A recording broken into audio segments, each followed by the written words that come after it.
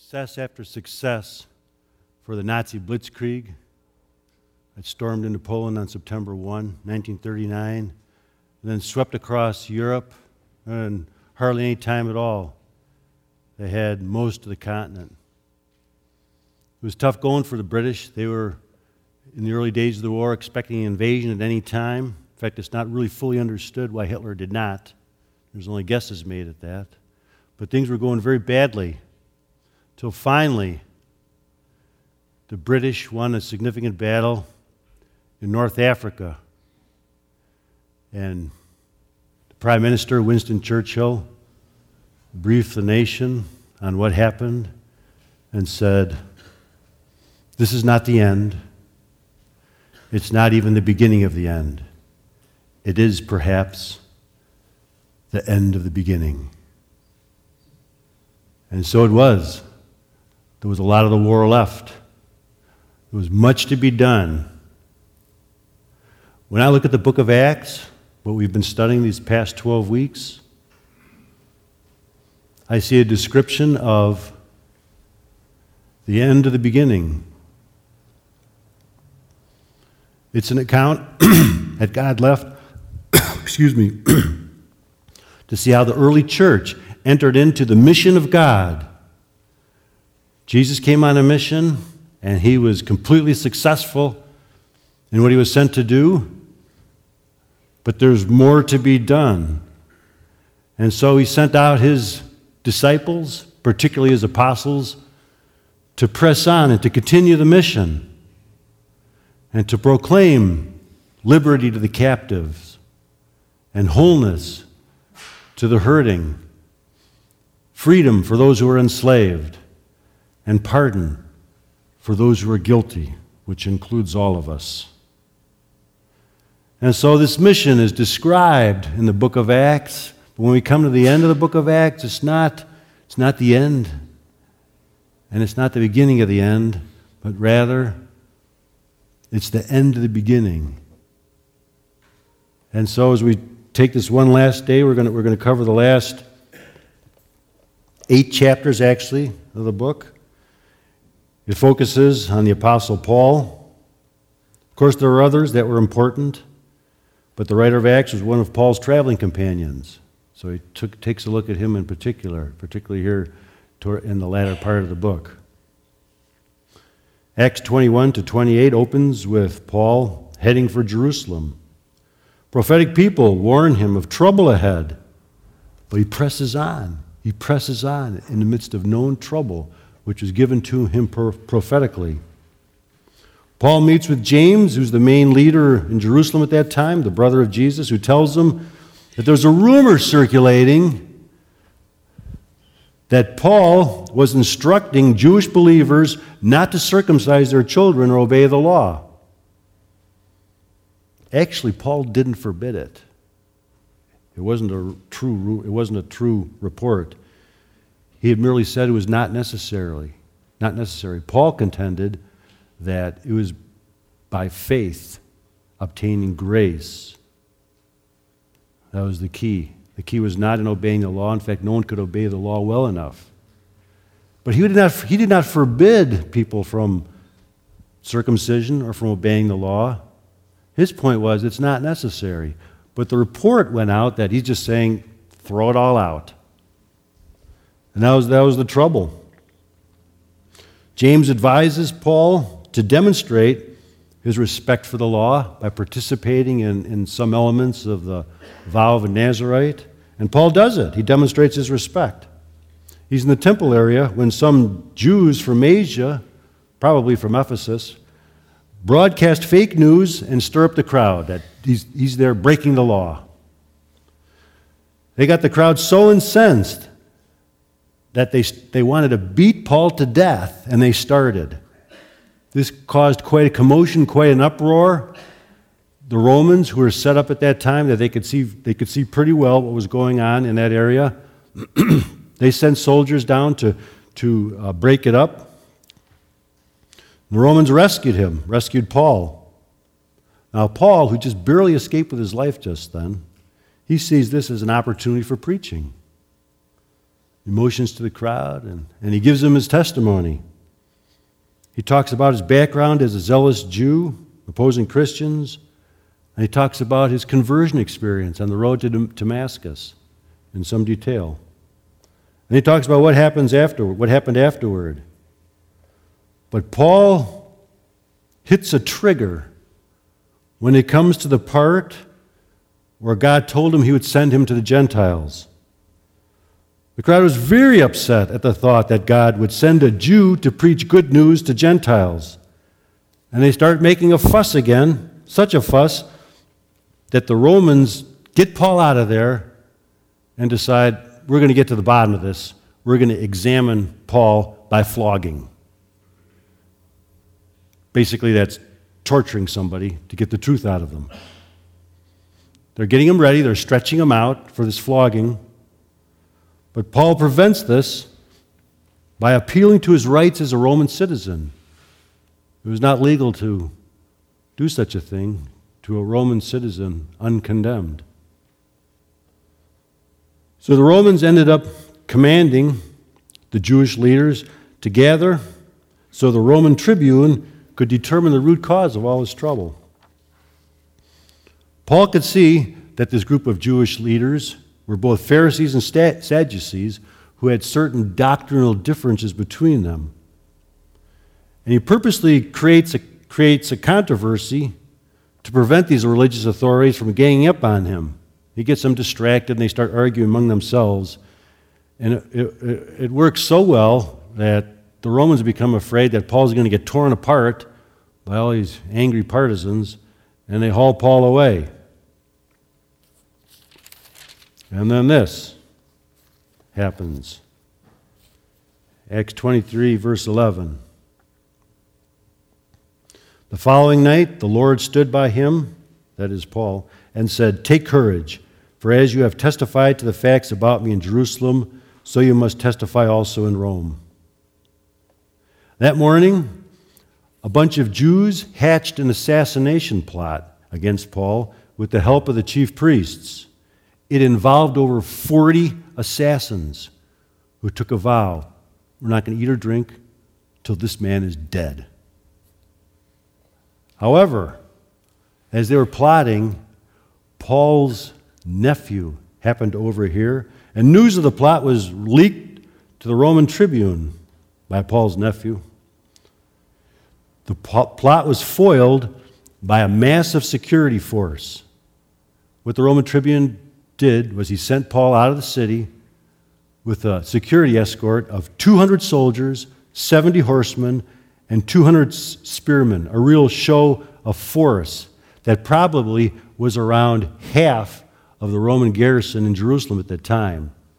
He did not want this controversial prisoner assassinated on his watch. And so he had him escorted under the cover of darkness with significant security detail. The plot was thwarted, and Paul is escorted to the governor's place. There, the governor invites Paul's accusers to come and give their side of the story. The Jewish leaders arrive with a prosecuting attorney who lays out his case. And then Paul makes his defense, which I'll summarize. "I was acting like a good Jew. Let those present testify otherwise if they can," which they were unable to do. That governor, Felix, who was not very well respected, basically stalls with Paul for over 2 years. And as a favor to the Jews, he leaves Paul in prison as he's succeeded by the new governor, Festus. Festus goes to Jerusalem and talks to the Jewish leaders. Now this time it's the chief priests who are going to try to revive the assassination plot. But Festus doesn't go along. So the Jews go to Caesarea to accuse Paul again.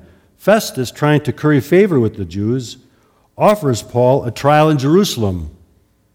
Paul refuses and appeals to Caesar, which means going to Rome, which is just what Jesus told him a little over 2 years earlier. At that time, a fairly devout Jew by the name of King Agrippa and his sister Bernice arrive and meet with Festus.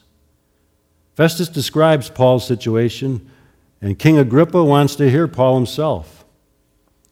Festus opens the meeting by stating his reasons for calling it, and then Paul begins his defense. He talks about, now remember, he's speaking to a devout Jew, and he's going to make a play for his soul. He's going to go fishing for this man's soul. He starts out by talking about that he had an excellent record as a Jew. Paul says he realized the hope of the Jews had been fulfilled, and that's why he's on trial. He describes his conversion experience in some detail, this time quoting more extensively from Jesus.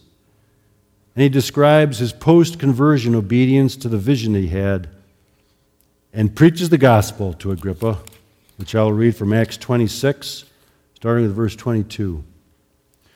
Speaking to Agrippa, "To this day I have had the help that comes from God, and so I stand here testifying to both to small and great, saying nothing but what the prophets and Moses said would come to pass, that the Christ must suffer, and that by being the first to rise from the dead, he would proclaim light both to our people and to the Gentiles." Festus interrupts at this point, and as he was saying these things in his defense, Festus said with a loud voice, "Paul, you are out of your mind. Your great learning is driving you out of your mind." Paul replies to Festus and returns his attention to King Agrippa. But Paul said, "I am not out of my mind, most excellent Festus, but I am speaking true and rational words. For the king knows about these things, and to him I speak boldly, for I am persuaded that none of these things has escaped his notice, for this has not been done in a corner."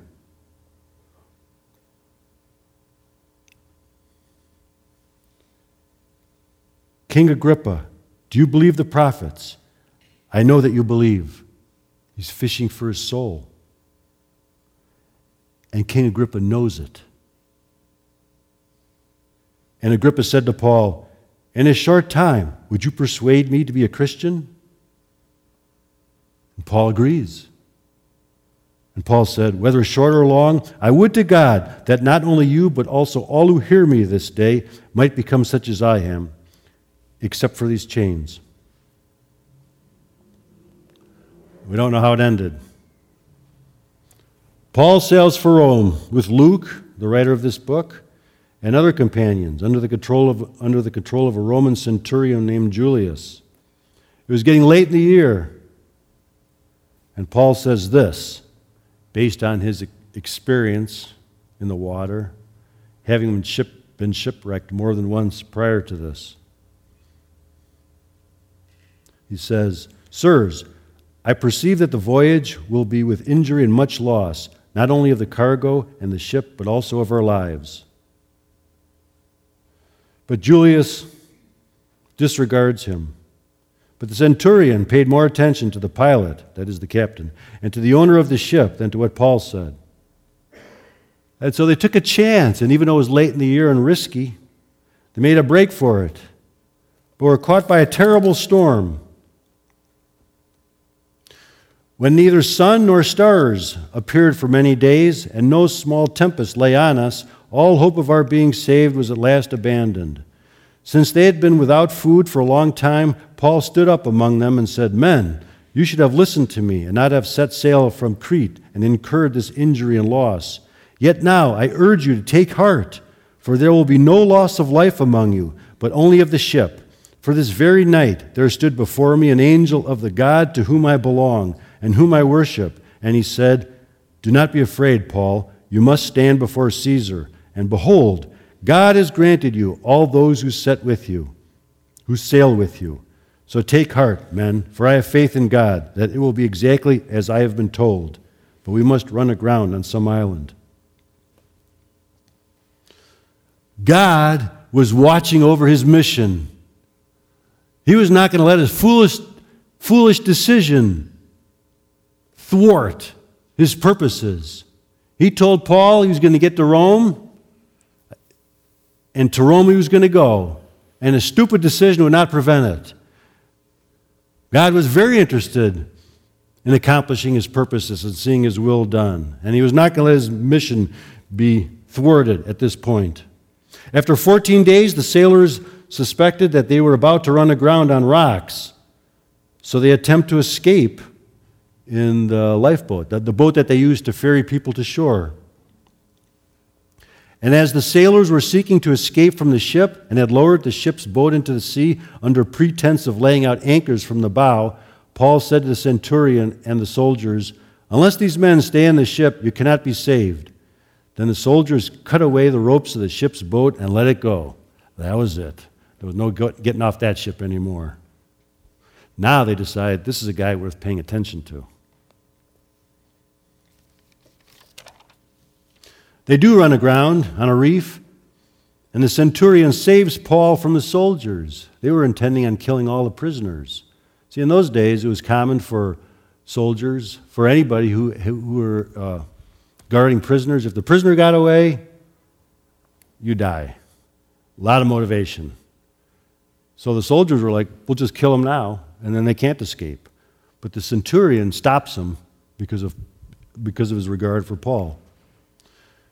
All of them make it safely to land, an island called Malta. And interesting events happen to Paul. He's involved in gathering wood for a fire, and a very poisonous viper bites him. The locals know that that's fatal. And they thought that justice was going to kill him, even though he survived the shipwreck.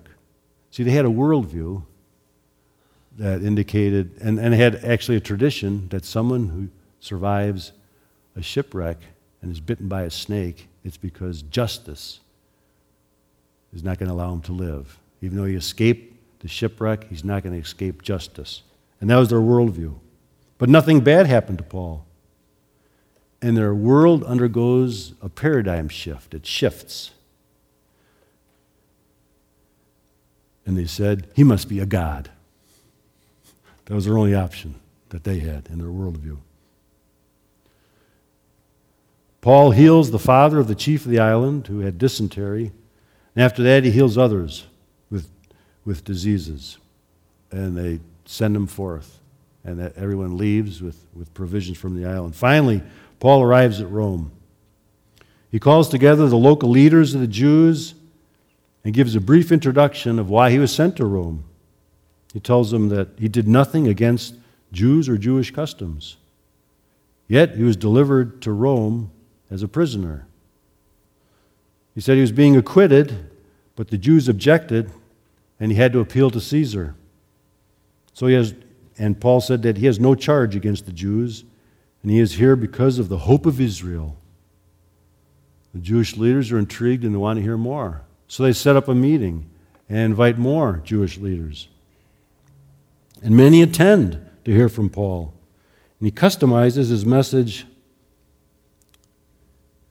to try to convince them from the law of Moses and the prophets. These were Jewish leaders. They'd be very familiar with the law of Moses and the prophets, and so uses that as the basis for his persuasion to these people. And this was the result. I'm reading from Acts 28, starting with verse 24. And some were convinced by what he said, but others disbelieved. And disagreeing among themselves, they departed after Paul had made one statement.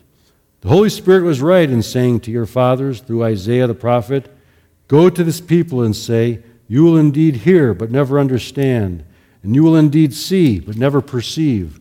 For this people's heart has grown dull, and with their ears they can barely hear, and their eyes they have closed, lest they should see with their eyes, and hear with their ears, and understand with their heart, and turn, and I would heal them.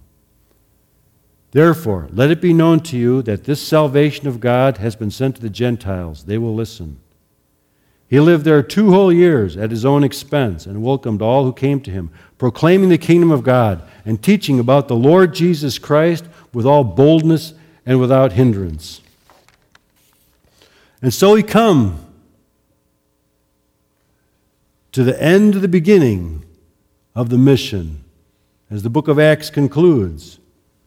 That mission would continue on through fierce Roman persecution over the next few centuries, through doctrinal battles over what exactly the gospel is and who is Jesus exactly. It made it through the onslaught of Islam, which was primarily conquering through military conquest. The mission made it through the loss of the concept of grace through faith, or a serious deterioration in that concept.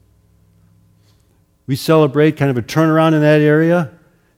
Just recently, on October 31st, that's considered the 500th anniversary of the Protestant Reformation, where Martin Luther nailed 95 Theses to the door of the cathedral in Wittenberg. His intent wasn't to start a whole new branch of Christianity, but rather to bring a correction, a mid-course correction, because the mission had gotten confused. And there were some that were saying, it's really, you got to do things. You got to do things. If you want things to go better with you, you got to pay for indulgences. And I won't get into some of the errors that had crept up. But all it was a mid-course correction. And instead it spawned the third great branch of Christianity, the Protestants. You have the Roman Catholics, you have the Orthodox, and you have the Protestants. Now there's many blessings that came with Protestantism, but we splinter so easily, we're really not good at hanging together like the other groups are. But there have been blessings. So, that loss of the concept of it's all by grace, it's all by faith, grace obtained through faith, that was regained at that time, and the mission continued. And so it comes down to us centuries later, and the mission still isn't done. When the mission is done, God's going to wrap it all up here when it's all finished. So we still have a mission to do. And I would like to pray a prayer now that was written by Paul during his time in Rome to empower us to continue with this mission.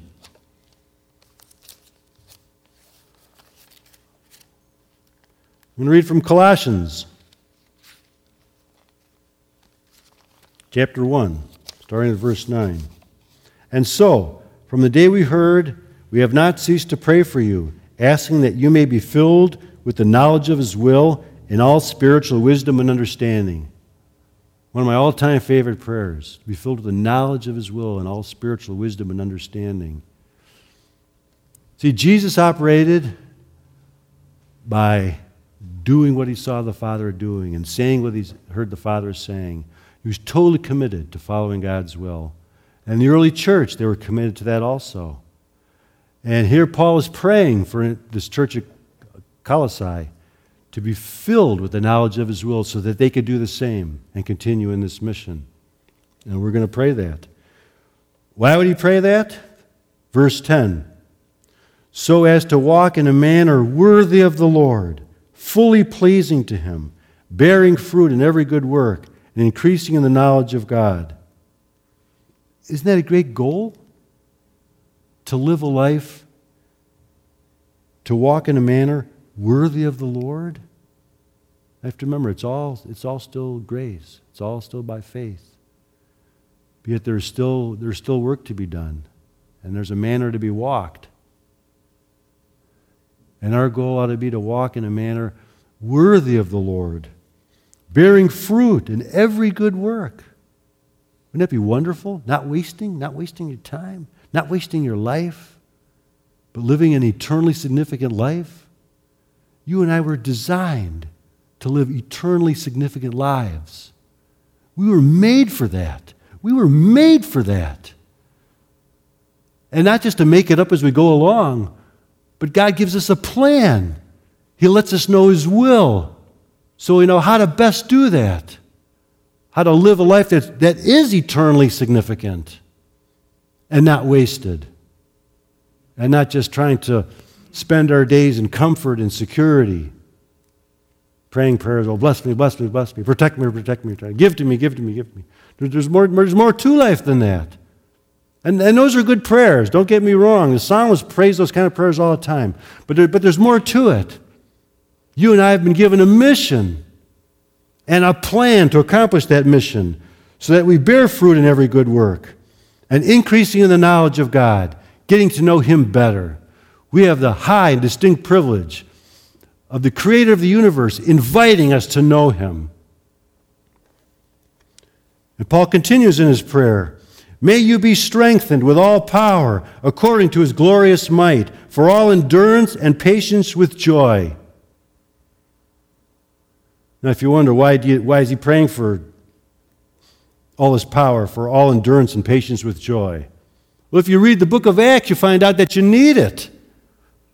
Those people needed it, and we need it just as badly, because there is still all kinds of trouble.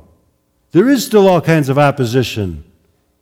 And perhaps you've encountered some, or know somebody who has, or know about another part in the world where the opposition is significant.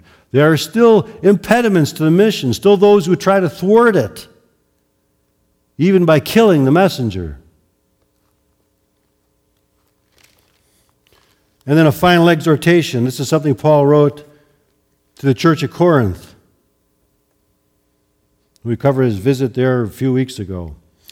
The end of chapter 15 of 1 Corinthians. Therefore, my beloved brothers, be steadfast, immovable, always abounding in the work of the Lord, knowing that in the Lord your labor is not in vain.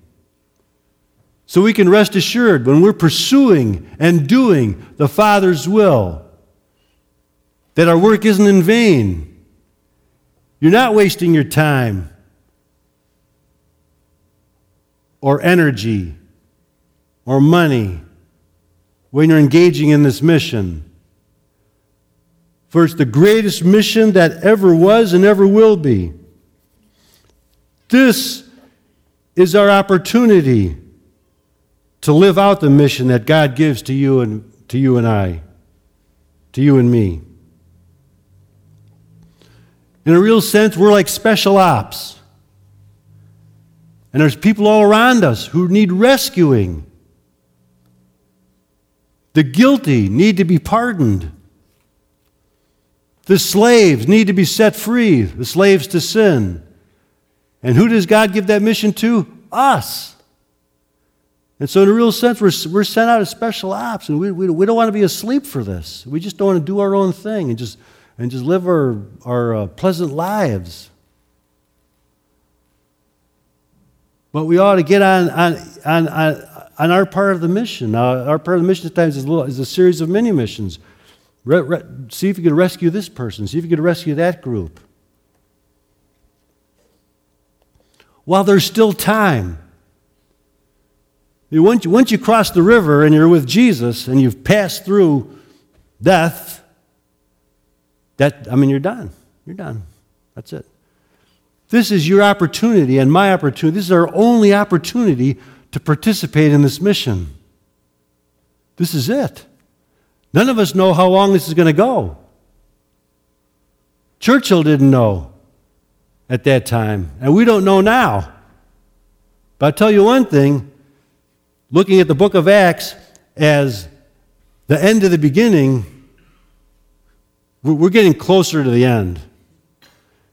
In fact, Jesus talked about some signs that were supposed to happen first. This is the beginning of the end. Well, we may be very close to the end of the end. But in any case, for each one of us, the end comes. Even if the end doesn't come for 100 years and none of us are left, except maybe Lucy if she lives a long time. She's just a few months old. She's got a chance.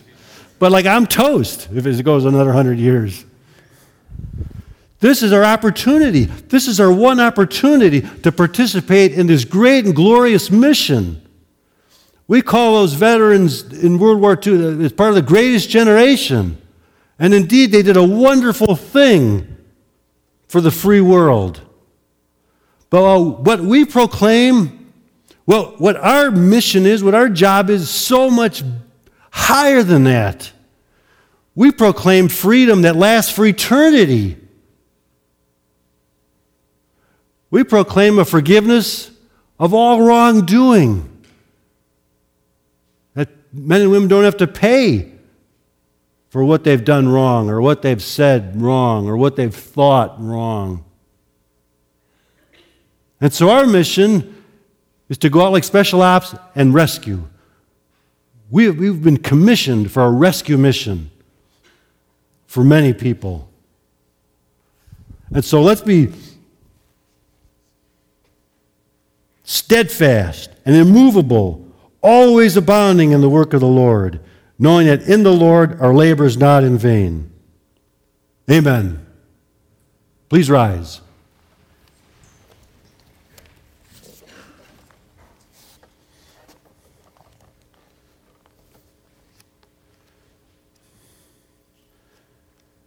Lord, as we wrap up this series called The Mission, help us, Lord. Fill us with the knowledge of your will and all spiritual wisdom and understanding, so that we might walk in a manner worthy of you, fully pleasing to you, bearing fruit in every good work, and increasing in our knowledge of you. Holy Spirit, may you strengthen us with all power, according to your glorious might, for all endurance and patience with joy, giving thanks to the Father who has qualified us to share in the inheritance of the saints in light. He has delivered us from the domain of darkness and transferred us to the kingdom of his beloved Son, in whom we have redemption, the forgiveness of sins. So, Holy Spirit, we ask you to come upon us and to fill us for this mission that you've given to us. Lord, we pray for boldness, a holy boldness and courage to live lives worthy of your name, to bear fruit in every good work.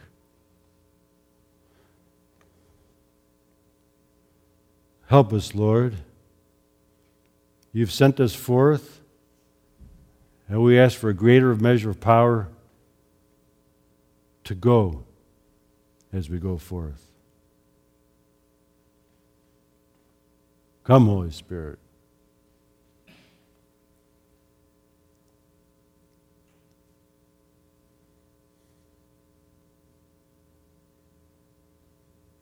Lord, keep this spark alive in our chests.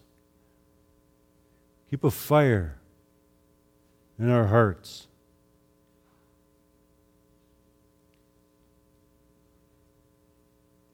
Lord, when we're flagging in zeal, blow holy oxygen upon the fire. Keep the fire burning, Lord.